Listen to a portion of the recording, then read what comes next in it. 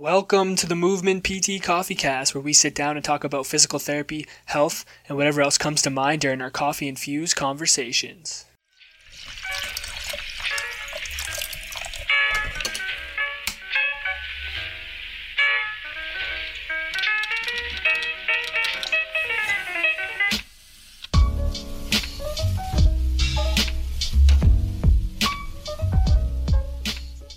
All right, guys, welcome back to the Movement PT Coffee Cast. My name's Dalton, and with me, as always, is my beautifully bearded friend, William. William, how are we doing today? Doing really good, man. Can't complain. How about you? I'm not bad. I'm not bad. You know, it's 8 p.m. and we're drinking coffee again, so we're back. We're back at it. You know, it's like same thing, different day. I'm super happy because not only are you drinking coffee, but you also have the coffee hat on. And the Minion mug. So we're back at it again today, guys. We have a quadcast today. We have two guests on our show. We have a physiotherapy student, Taylor, and we have a physiotherapist, Teddy, on the podcast with us today. What's going on, guys? I've always wanted to be a physiotherapist. I feel like that sounds so much more professional than physical therapist. That's a Canadian thing, maybe. I don't know. Is it? It's definitely something I aspire to be. Definitely sounds cooler. Oh, I agree. Sometimes I flip-flop. I think in our bio we have physical therapy students, but I don't know. It is what it is. So let's just kick it off a little bit by giving a little intro. If our listeners don't know who you are. So Taylor, you want to start off and just let everyone know who you are, what school you go to? Yeah, so I'm about to be a second-year student at George Fox University, which is just outside of Portland, Oregon. And before PT school, I took about 4 years after undergrad where I was working as an aide in a lot of different clinics. I also became a personal trainer during that time and started doing some training on the side, and then also went back and got a post-bac in exercise science. My first degree was a liberal arts degree. But I always knew I wanted to be a PT. And that brings me to now. I'm back in Oregon after spending a month with Teddy at Healthy Baller, which was awesome. And here we are today. Great. And Teddy? Yeah, so I have kind of a similar background to Taylor in that I took 4 years off between my undergrad and graduate degrees. Wow. And I spent that time I was lucky in that I wasn't a PTA, so I didn't have to witness like 4 years of external rotations with bands and sit-to stands. But instead, I spent my time being a personal trainer, group exercise instructor, and strength and conditioning coach at the high school level and a little bit in college too. And so, you know, when I went back to physical therapy school, that kind of was like this basis for me to learn everything through. Or a lens rather for me to learn everything through. And so the whole time I thought to myself, how can we apply these concepts to strength and conditioning and vice versa, and how can it all kind of blend? And so that's really what's brought me to my practice and what I do now. I work in a sports performance facility. I opened up a physical therapy or physiotherapy practice inside this facility almost 2 years ago. It'll be 2 years ago in August. And you know, what we try to do is provide sports medicine-focused care to athletes and active adults. Nice. That sounds awesome. I mean, obviously we've seen your content on Instagram like crazy, and it looks like an awesome environment to work at. And that's kind of why we have you guys on. I think it's an interesting dynamic in a couple ways. The fact that like obviously Taylor, you were just at Teddy's clinic as a student, and then the environment that you guys have there at Healthy Baller, I think is unique. Would you say that in terms of the way that you guys approach treatment, at least from what we've seen as students over here in Canada? Like not a lot of physiotherapy clinics go about treating it that way. So I think it's an interesting conversation we can have here. So how did you guys kind of get hooked up? Like how does it work for you, Taylor, to like do a placement? Because you're not in school near Teddy, are you? Yeah, so I'm actually from Maryland, which was my bargaining chip with my, we call him DCE, the Director of Clinical Education. But I had looked up places on Clinical Athlete that they have a directory of PTs and chiros and other rehab professionals who have a more evidence-based strength and conditioning bias. And Teddy and then one other clinic at the time were the only two listed in Maryland. And the other clinic was about half the distance from my parents as Baller. And I did all this before I even started PT school. I had a little spreadsheet going and stuff because I had talked to some second and third years who told me that we were able to have input as to our rotations. And just over that year or so, I followed Teddy on Instagram. I actually found him on Clinical Athlete, not Instagram. And I followed the other clinic and clinician, and I liked his content a lot better. So I requested a rotation with him instead of the other place. Let's see, there you go. It's all about Instagram. It's all about the content you put on Instagram. But I will say I did not request my rotation through Instagram. Okay. I just pulled his contact off of Clinical Athlete and I gave it to my DC. And it took a little bit of convincing because he was like, oh no, like that. First he's like, you'll never get that, blah, blah, blah. He was very negative. I think he was having a bad day or something. And then some third years were really encouraging and they're like, just follow up with him, like send him an email. And he was like, you'll never get that. You won't even get it your third year, but like I wouldn't even ask for it for you until your third year. And they're like, no, just email him and be like, Dr. So-and-so, it was great to chat with you today. Here's what we talked about. And then you outline what you want, not what he said. And so I did that. And like 2 months later, I got an email from him and he forwarded Teddy's response. So, nice. That's awesome. Yeah. So like if you were to give some advice to students kind of looking for a clinical placement, you know, like what would be a couple things that you would say to them? Yeah, I think a lot of students come into PT school not knowing what they want to do, which is fine, in which case you probably want to get a good breadth of experience.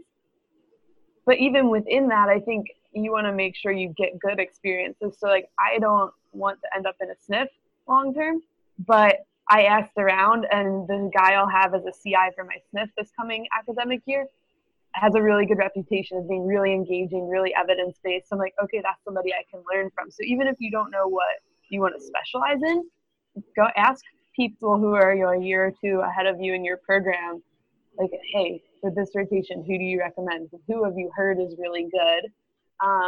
Or if there are places where you did observation hours that you're like, oh, this is really intriguing, that's always an option. And if you do know what you want to do, obviously you want to pursue that. If you're interested in the cash base, I think I'm really glad I did it at the beginning of my clinical placements, because for us that means it's a shorter rotation, simply because part of what makes cash base so awesome is that the patient volume is pretty low. But as a student, that also means you just get less overall reps. And it also means you get more time to discuss things with your CI. So I think it's a really good fit for an early rotation if you can find that. I wouldn't want to do it as a third year because I wouldn't have like a full-time caseload, especially if I'm going to be working in a traditional setting right off the bat, which, you know, who knows. Right. So later on to get more reps kind of with patients, like that's kind of what you're saying? Yeah. Okay, I see what you're saying. Yeah, that's a good point. Yeah, it's still like tailor, you know, your rotation request to your interests, or like try and find CIs who will be good mentors, but maybe in an environment where you can get more exposure. Okay. That makes sense. Yeah. Teddy, how long have you been taking students on for? Is this something new or? Yeah, it's something new. I've been in practice for 3 years, and Taylor was actually my first student. I have another student right now, and he's the exact opposite. It's actually his last rotation, and he's graduating this fall. So, you know, I think what Taylor said about the cash-based thing is true in respect, or with respect for the fact that you're just not going to get the same amount of reps. I mean, especially with the way that my cash base is set up. These people are coming to see me, and so I can't just pass them to a student. It's just not, just realistically the way business works, you know. So that's like one of the challenges. But and at the same respect, you might get more like a deeper dive into any one patient and more conversation about that case and that sort of thing. So there's really two sides to it. But I think it's a better rotation like at least for my rotation or for my clinical experience, I think it's better for somebody that's earlier in PT school, but has a background in the field. Yeah, so they can kind of jump in and have input and like contribute, right. Especially being that cash-based model where, like you're saying, you can't just kind of pass it off to a student, especially if they don't have any experience. Yeah. Yeah, and like, for me, Taylor can attest to this, probably half of my patients, we ended up either like squatting, deadlifting, or like running or doing like, very active things with. You need to kind of know how to do that stuff and coach that stuff outside of your physical therapy school education, because as we all know, you're not taught that in PT school. Right. So it's almost like expected that you just go learn on your own. There's not like a ton of job paths where you have to know so much outside of school in order to really be successful. Physical therapy is one of them. And so, when you start talking about the cash PT and the more active population, you really need to supplement your knowledge outside of it. Right. So what would be kind of like what would you hope that a student would get out of a placement with you? I would hope that a student would understand that I would hope that they would see a different approach to physical therapy. I would hope and by different, what I mean is a little more movement based, and also I put a huge emphasis on like how I speak to my patients, right, and the words that I use. And, I think this stuff is kind of popular on the internet and within our own little echo chambers, but the reality is that in the field as a whole, it's not popular at all. None of my CIs talk to me about like how we frame pain and how we like contextualize things, but I talk to Taylor about that stuff all the time. So, to give you a succinct answer, I would hope that a student would leave my clinic with an understanding that there's more to PT than maybe what they've seen in their other experiences, and that the language and like your interactions and that sort of thing are honestly just as important sometimes as the exercises that you choose to do with your patients. Yeah, I agree with you saying, because just what I've gotten from following you on Instagram and seeing your content is it does show you a different side of what physical therapists can do. And I think that's honestly something that's motivated me to go down that avenue, because I've been in the clinical setting, like the 9 to 5, like the typical mill clinic. And I just don't feel like that's something I want to do for my whole career. So honestly, when I saw that there's other options, like what you're doing maybe, and kind of like what Zach's doing at PT Wellness there in Boston, like there's a lot of different avenues we can go as physical therapists that isn't necessarily traditional. So it's cool to see that there's, that there are CIs out there that are taking on students and showing them that route. Yeah. Yeah, and like what Zach's doing at Boston PT and Wellness, they have a more traditional clinic. They have brown carpets and brown tables and low ceilings, and they're on the second. I've been to that clinic. I went there and hung out with Zach for a day. They're on the second floor of an office building. Like, it doesn't look like my clinic, but their approach is the exact same. Yeah. And you can and Taylor will tell you, I also see, they're not on Instagram, but I also see general population patients, and I get those people that come to me via word of mouth, typically, or they find me on the internet, and they're convinced that it's the place for them to go, even though they have no interest in the squat rack. I think that I can also help those people more too, just because of the way that I'm framing things and right, and the different approach. And so, it doesn't have to be that you're some hardcore sports performance person and like all that. I think it's just like really caring about the actual, like the entire experience for the patient. And that's, I'd love to see it taught more in school so that there didn't have to be this like small select group of people online that really cared about it. Mm-hmm. And I think you kind of touched on it, that's something that can be implemented into other clinics, even if they don't have the facility that you have. So I think that's kind of like towards the end of my time there, we saw a kid who had come from a different, more traditional PT clinic, and he's like, yeah, they told me they outgrew their space. His single lane balance was terrible. And Teddy said to me, he's like, you can do a lot with this kid in a very little bit of space. Like, he should be further along than this, not because he should have been squatting, copious amounts of weight or anything like that, but just because they didn't even use what they did have. And maybe that was an issue of a knowledge gap, of the clinician who was treating him or whatever. But yeah, like, there's a lot that can be done even in a small space with limited equipment. The other aspect for a kid like that too is if he's coming from an insurance practice where he's spending 20 to 30 minutes at the most with his therapist and the rest of the time with the tech, when this kid is a 3-sport high school athlete coming off a knee surgery, like the tech's not going to be able to progress him into what he needs to do. Right. And so that's the other challenge. Whereas like at Boston PT Sports and Wellness, they have a culture that they've created where the techs can help with that stuff because they've learned that over time. Or in my scenario, I don't have techs because I see people for an hour. That makes me cost prohibitive to some people, which I'd rather not be. I'd rather have everybody be able to afford to see me, but it's just the reality of it.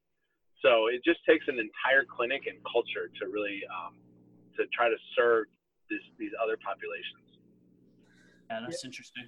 Yeah, Taylor, I'm curious to hear, like, how did your classmates respond to, like, you going and doing a placement with Teddy and just that environment? Did you have any questions from them about how it went? Yeah, so there are a couple guys that follow Teddy on Instagram, and they were really excited about that. I had one girl ask me why I even bothered going to PT school since I was so interested in strength and conditioning. I should have just stuck to that. My first boss said that to me. Yeah. And then there are 2 other girls in my class one was a college athlete and the other one was an ATC in college. And they were both pretty pumped. And like, we would chat on the phone pretty much every week or like text back and forth. And they were both stuck. The one girl was in a pretty, dare I say, typical clinic where she did a lot of modalities. And at one point she's like, why are we doing joint mobs on every single patient? Yeah. And the other one was in a setting where she saw a very non-athletic population. But her PTs were very tuned in to pain science and patient education. So that was really neat just to kind of see some overlap, even if we were seeing different demographics, and then also see the contrast of, it didn't matter who the patient was, they all got the same approach. This is good though, because when I asked Teddy like what he was hoping to get out of his students, one of the things that he was talking about was education. And like from talking to you like before, like that's one thing you have some comments about that, kind of some things maybe you've learned about educating patients. Yeah, I think one of the biggest takeaways for me was realizing that sometimes education is not saying anything. And Teddy was telling me that one of his professors gave a lecture about therapeutic silence. And that concept has really stood out to me because I think in PT school, especially in a program like mine that's very progressive and talks a lot about patient education and pain science and cognitive functional therapy and all this stuff, patients start saying ridiculous things and you're like, oh, like I get to inform them, I get to correct them. And it can be really exciting as a first-year student to be like, oh, I'm going to go change their life with education. Well, like if you come firing on all cylinders, A, they're probably not going to like take it all in. B, they're probably not going to come back to you because they'll think you're a jackass who doesn't know anything. As if 5 other people tell them X, Y, and Z. So that was really helpful for me to just see that model and kind of be like, man, there's so much, like I'd be watching the eval and be thinking, oh, I want to say this, I want to say that. And Teddy wouldn't say anything. I'd be like, the first like 2 evals, I was like, what on earth? And then I very quickly realized that he would start to present his plan of care for them. And you would see the wheels start turning in their head and them start connecting the dots. And that was a lot more powerful. And them drawing their own conclusions. Because some people would be like, well, yeah, like what about this when, my PT had to put my sacrum back in? And, he would just kind of like, not deflect it, but like answer it very casually. But that's a lot easier if the patient raises that question than, the PT coming in, oh no, your sacrum was out of place. Like, never mind that pain that is very real that you feel like. That's true. That's Yeah. a good point. That's a really good point. Teddy, do you what are some of the things that you try to do as an instructor to foster that learning for your students in terms of educating? Because it's such a huge piece, and I think it's something that we need to learn more of in school, and we don't really get a whole lot of it. And even on clinical placement, from my experience, it's not focused on a whole lot. So I'm just curious to hear what are some strategies that you use to do that. In terms of patient education? Yeah, like how you went about teaching Taylor or kind of showing her how to do those type of things, because it can be difficult.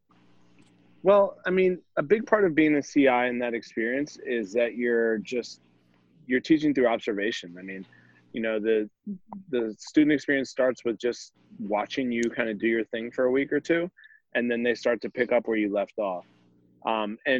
And what I do is try to file away little things. And sometimes I would look over at Taylor and we'd kind of recognize oh, we're going to talk about this later, or we try to not laugh at our patients. But for me, it's all about telling her what I'm thinking and why I made those decisions, and just filing away these experiences with the patients as, okay, this is a teaching point for later, And so the education for me is such a big thing, because no matter how much you talk about it in textbooks, there's nothing that can prepare you for patient education. That's just a completely different animal. And I actually had an eval today that she told me that her T9 was slipping out, and her atlas, she went to a chiropractor. She said, my atlas and my axis are good this time, but my T9's out. Oh my God. I was like, well, I'm glad that your atlas and your axis are good this time. But last time those were the ones that were out.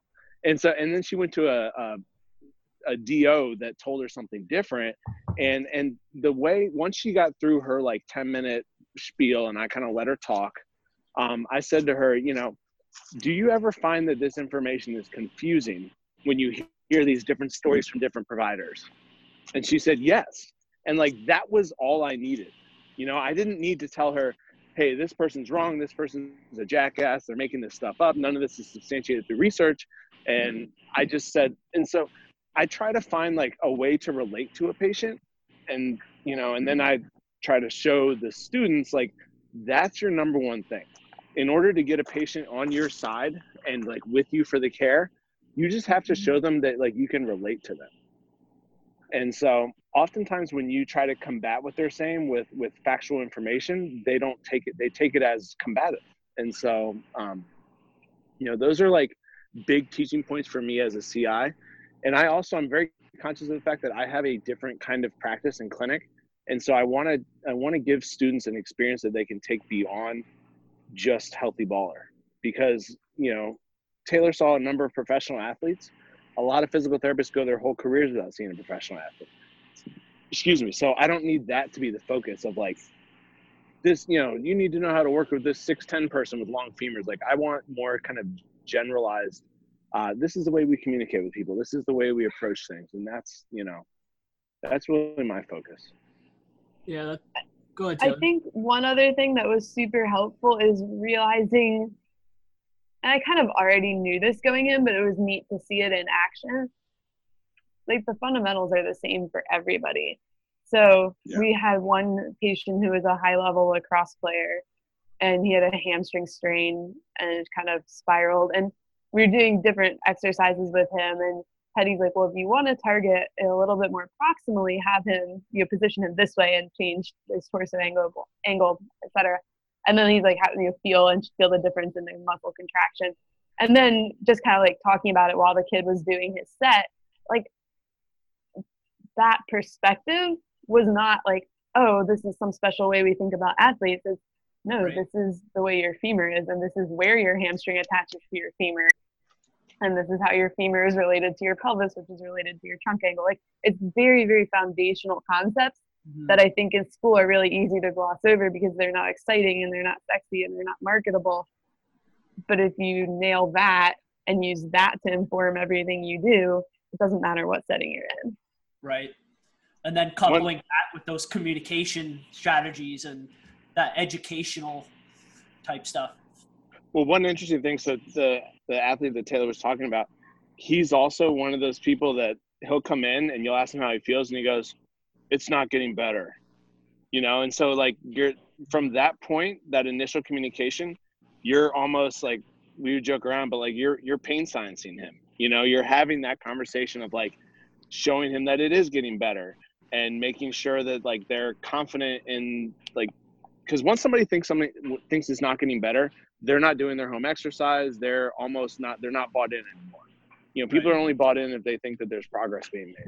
And so like you have to, and then they start losing confidence. And especially with a young athlete that's never really been pulled off the field, you know, I think that the communication with them is just as important as the person that's been noceboed by like 3 different chiropractors about how their bones are slipping all over the place.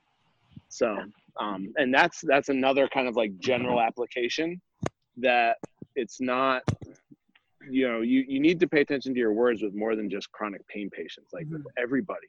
And you never know how many patients you can prevent from getting into that chronic cycle through your education as well. So.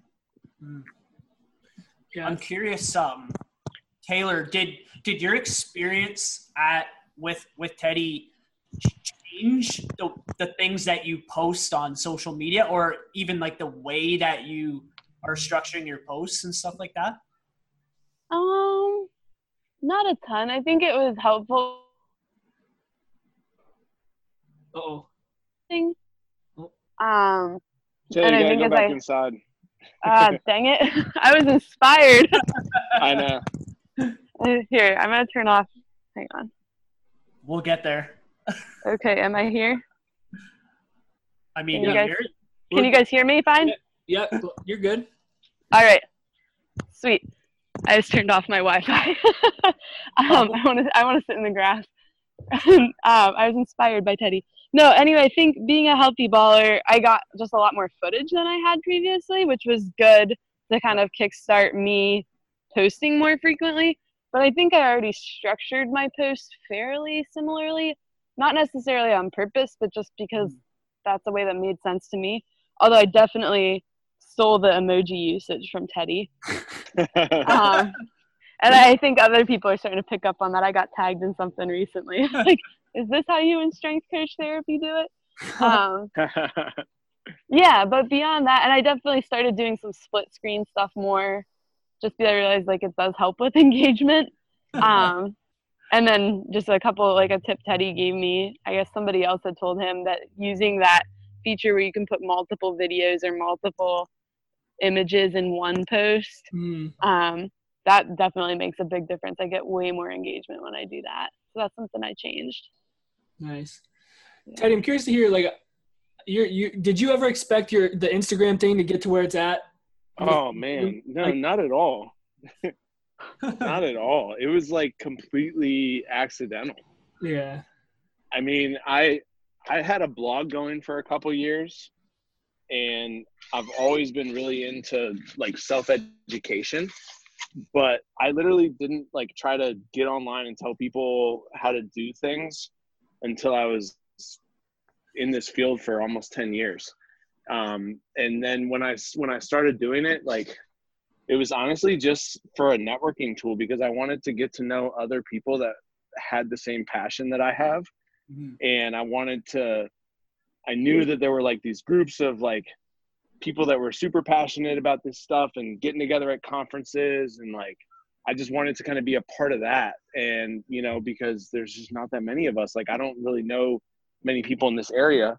And the few people I do know in this area, including Wesley, who I hired last October, the few people I know in this area that really care about this stuff, I met them through the internet. Like, it's not like I met them because they were my coworkers, you know? I mean,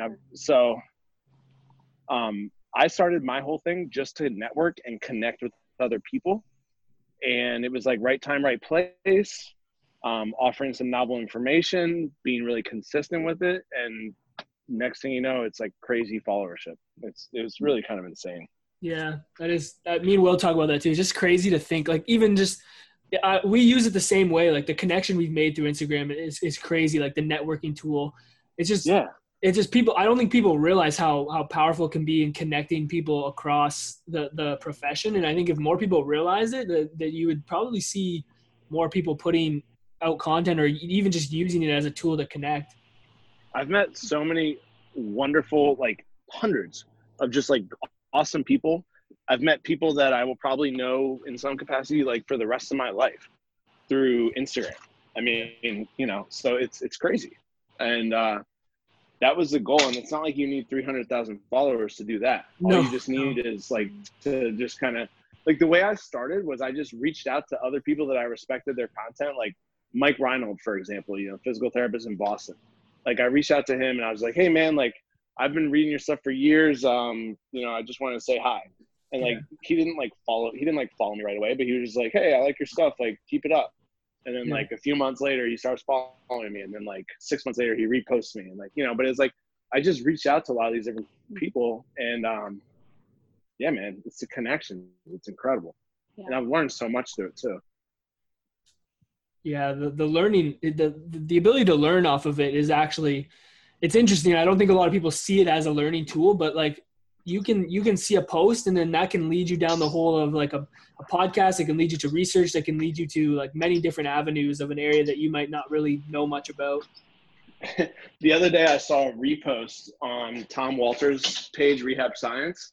And then it was a repost from somebody else. And then I went to their page and they had the article linked. And then I, since you can't copy and paste, well, they didn't have it linked, but they just had the article typed. I went and typed in the article into PubMed. And like, next thing you know, I'm like reading an article that was from a freaking like somebody like reposted, and it's like, yeah, you're right, man. You go down these rabbit holes. Better to go down an educational rabbit hole than like some person you knew from high school. It's true. Very true. So true. Sometimes I've even like, if you go on people that are like, smarter than you and you just look at their comments and you see some people like debating over a topic. And you're like, I wonder what people are saying about this. And it just like gives you some perspective, even if you're not like directly engaging in the debate or whatever. It's nice to kind of like get some new perspective or some ways that people think about things. That kind of thing. Absolutely. That's what Facebook's really good for. Yeah. Like I don't know how people do it. I guess the time that I put in is for my own content, but I see people that like so regularly. Like on like Jared Hall's page, for example, like people will just be like debating on there, and I'm just like, man, I don't have time to it. The one problem with that is like it's kind of fruitless. Like once you debate with somebody, you come up with this really well typed out response, and then it just disappears. Yeah. So yeah, whereas if you put that time into like a blog post or something, like even like a 500-word post, it can last a little more. It's true. Yeah, or even an actual Instagram post. Yeah. Right. Mm-hmm. The thing, too, is I just started listening to the You Are Not So Smart podcast. It was recommended to me by Derek Miles. And he suggested I start with the backfire effect episodes. I think so I'm on the first one. But basically, it's the concept that whenever somebody has a really strongly held belief, even if you present factual evidence to the contrary of their belief, instead of that changing their mind, it actually will solidify their contrary opinion. So that's been really interesting and thought-provoking, and I think is very applicable not just to patient education like we were talking earlier, but also internet comment wars. True. Yeah. All right, guys, so it's about that time in the PT Coffee Cast where we ask our guests how they brew it. So we'll start off with Taylor. Taylor, we're curious to know how you brew your coffee. I am not too much of a coffee snob. I usually buy the cheapest Trader Joe's brand stuff that they have, and then I make it pour over. Nice. That's okay. Because I actually don't know how to make coffee in a coffee maker. Like a what? Okay. And I'm not a huge fan of Keurig. So I my classmates laugh at me because I've got like the little plastic pour over thingy, and I keep my coffee at school and my little filters. Nice. And we have a hot water faucet, and I have my little pitcher thing, but I don't measure it. I just eyeball it and go. Yeah, that's okay. That's and great. All the people who are baristas have mini heart attacks. Hey, we're not claiming to be baristas here. Yeah, no, definitely not. No, Only- Well, like Portland has such a snooty coffee scene, so there's multiple people have expressed horror that I do not weigh my grounds and my water they're just or time it. Oh, look at Wilbur. And as Teddy is looking deeply into his dog's eyes, That's what I do. I how come do you home brew your coffee? and we just stare at each other.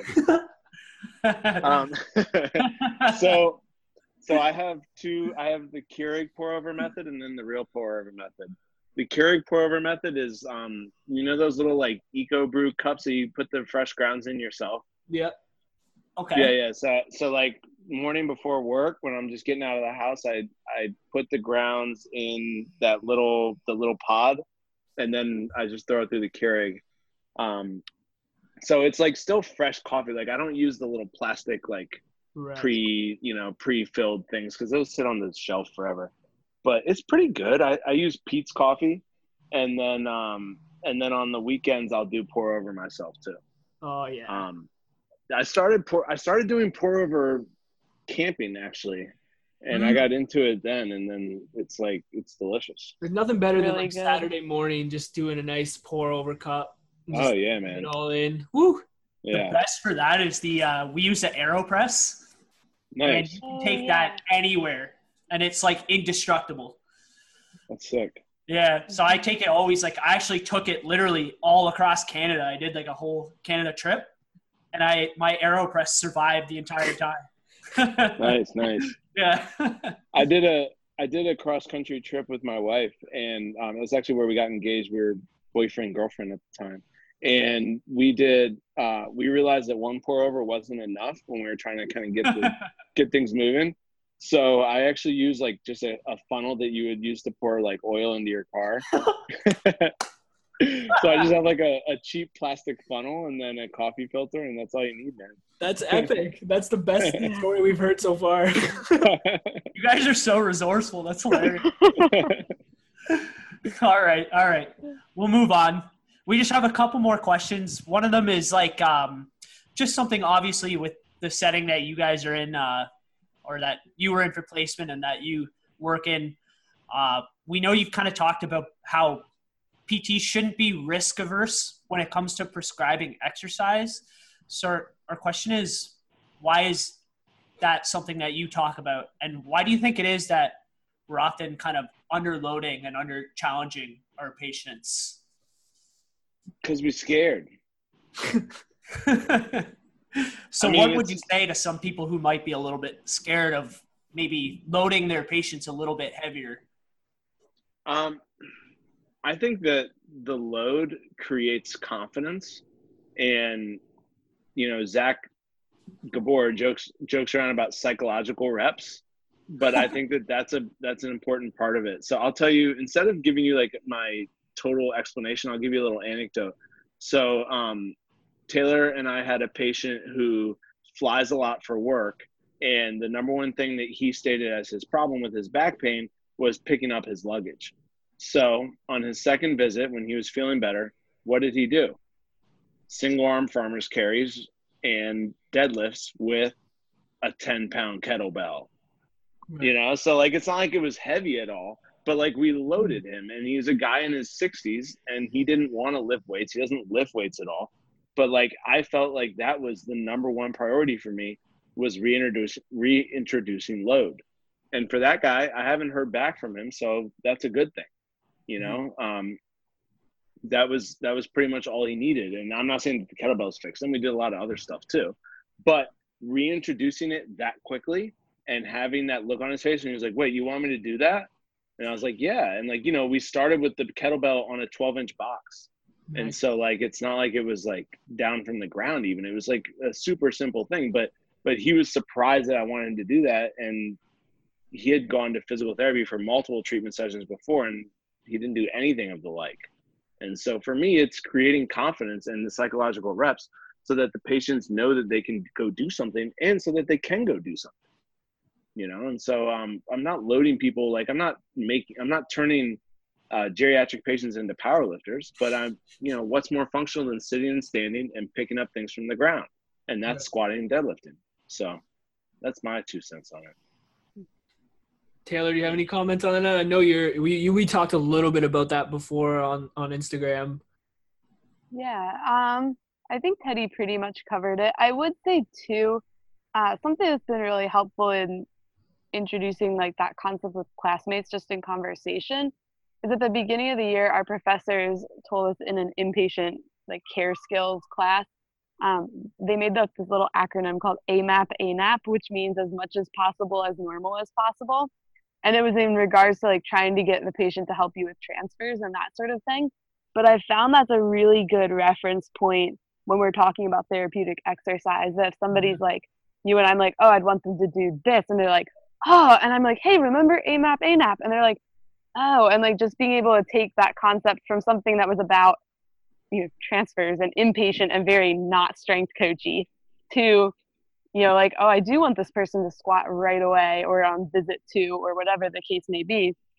There's a little bit more context of like the bigger picture. Yeah, that's cool. And I want to add one thing too, just from a physiological standpoint. If you look at every single tendon-based injury and the research behind it, they respond much better to load than they do to like stretching them. Most tendons, they don't want to be stretched under load. That's what causes the pain, whether it's a deep squat in your patellar tendon or your rotator cuff and reaching across your body. And so you need to load them in a shortened position. And that's just straight research, man. That's just evidence-based physiological adaptation. And so when we start really like overemphasizing mobility and stretching, because that's kind of like the paradigm that a lot of our older patients are familiar with, like, oh, I just need to stretch more. That's a problem. And so the load, even for rotator cuffs and knees and all that stuff, it has a analgesic and, healing effect. So that's a totally different kind of load than the squat deadlift. But I think both are extremely important. Yeah, I think that becomes the problem is when it's the pain thing, right? Like at least what I've seen is like, oh, if it's causing the pain, then we can't do that. We can't do something like that's causing the pain. I think that's that just not understanding that how pain works, and that it doesn't necessarily mean that there's damage because they're experiencing some pain or some sensitivity when you're loading them with those implements. So I think that's something that I've seen anyway, that kind of deters maybe physical therapists from actually loading patients. Yeah, and if it's causing pain, like you're not going to like move up in weight and intensity and make it more challenging. But you're like, look, if this doesn't feel better as you continue to hold this, I mean, if it causes pain, back it off to isometrics, but still keep loading it. And if that's still causing pain, then maybe at that point you add in or you decrease the weight via some other mechanism, whether it's a TRX in their hands for their knees or whatever it is. But I think explaining to them about the pain, and you don't have to, this goes back to the conversation about like education. You don't have to give them the whole like physiological, like tissue damage and pain. And like, you just have to tell them like, look, a little bit of pain is okay. And that's normal, but I want it to improve over time. And if they understand that and they hear the words okay and normal, sometimes that can kind of dampen the alarm. Cool. Mm-hmm. I think that's huge. Like that idea of like, okay, this is going to improve over time. Because something I've noticed is like a lot of the hesitancy comes from like situations like, say someone has back pain when they bend over. They're like, oh, okay, well then we can't bend over. When in actuality, like loading them in some way in that same kind of movement is going to be kind of how you're going to progressively load them. You know what I mean? Rather than just eliminating it totally. I've kind of noticed that like with some physiotherapists. Yeah. Habituation, adaptation, desensitization, whatever you want to kind of label it as. And now there's certainly an expertise to that, and you don't want to just haphazardly load people. And there are times where almost anything will flare them up, and that's what you learn with experience. So you don't want to just like say everybody needs load, but yeah, we could like swing the pendulum a little bit more towards loading, and it would still be safe in my opinion for most people. Cool. So to wrap it up, guys, we like to ask our guest one final question. So we'll start off with Taylor. So Taylor, if you could offer one piece of advice to another physical therapy student out there, or maybe someone that's looking to get into physical therapy school, what piece of advice would you offer them? Oh, that's a tough one.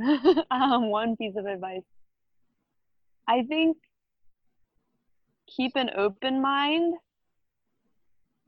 but also stay true to the foundational principles. And that is sort of, I think, where integrity is found, when you're humble and willing to learn, but you also aren't going to compromise on the stuff that really matters. Awesome. That's amazing.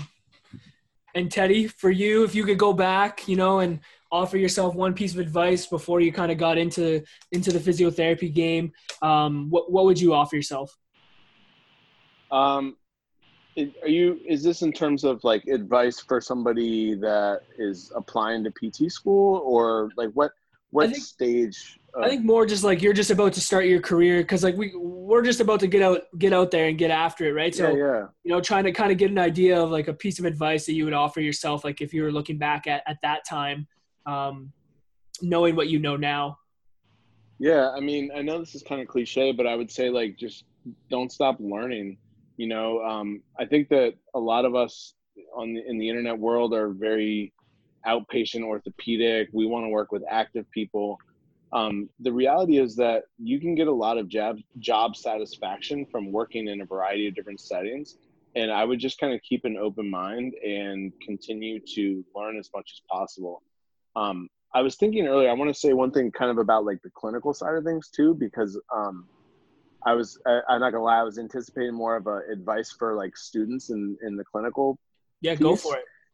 One thing that I think is really important, and like Taylor, what she said about the CI that she's going to have for her sniff really struck a chord with me.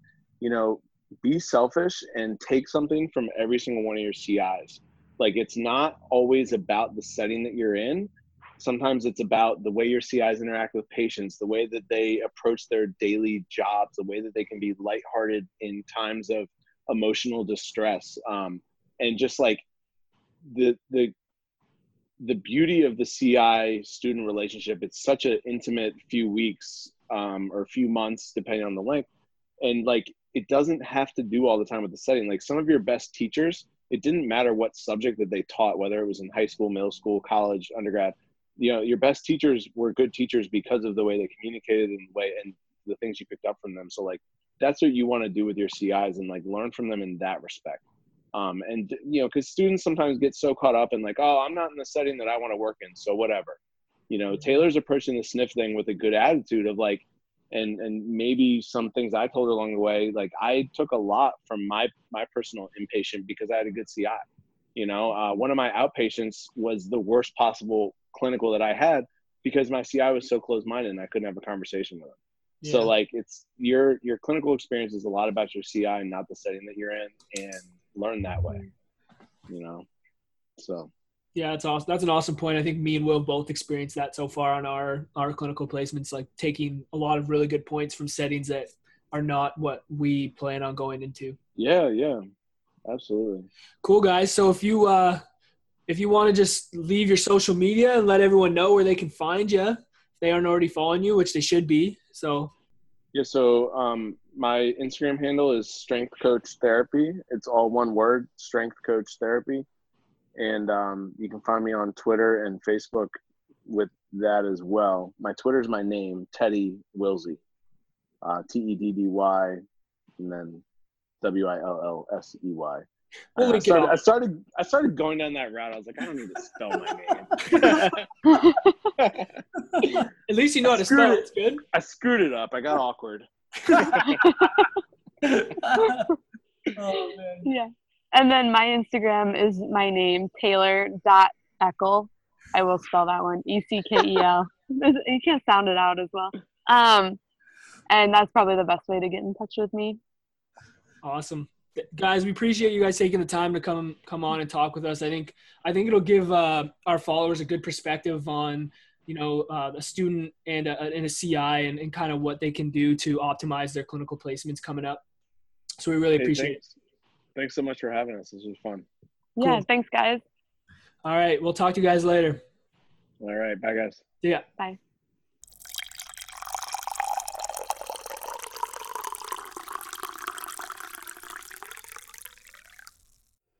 That wraps up episode 25 of the PT Coffee Cast with Teddy and Taylor. We'd like to thank them for coming on the show and talking with us. We thought it would be an interesting dynamic to have a student as well as a clinical instructor on our podcast to kind of talk about their experience together.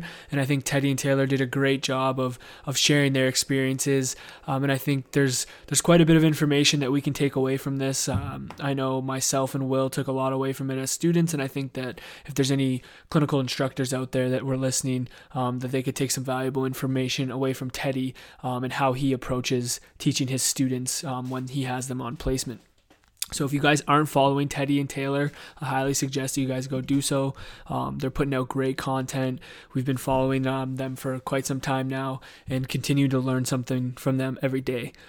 So guys, head over and give them a follow. If you want to follow us, you can follow us on Instagram, Twitter, and Facebook at the MVMT PTs. If you guys want to email us and get in contact with us, you can email us at themovementpts@gmail.com. And one last thing, guys, the Level Up Initiative is something we've been part of for the last little bit, and we're excited to see that Zach has launched a Level Up Initiative. So the website is live, his podcast is live, so head over to his website. We'll link that in the show notes. If you guys are a student and you want to be a mentee, you can apply for being part of the first wave of the mentee program. And if there's any mentors out there that are looking to give back to the students, you can also apply on the website, thelevelupinitiative.com. So guys, head over there. We're super pumped about that. I know Zach's been working really hard on it, and for it to finally come out for everyone to see, it's really exciting. So that's all we got for today, guys. Thanks for joining us, and we'll see you next time. Peace.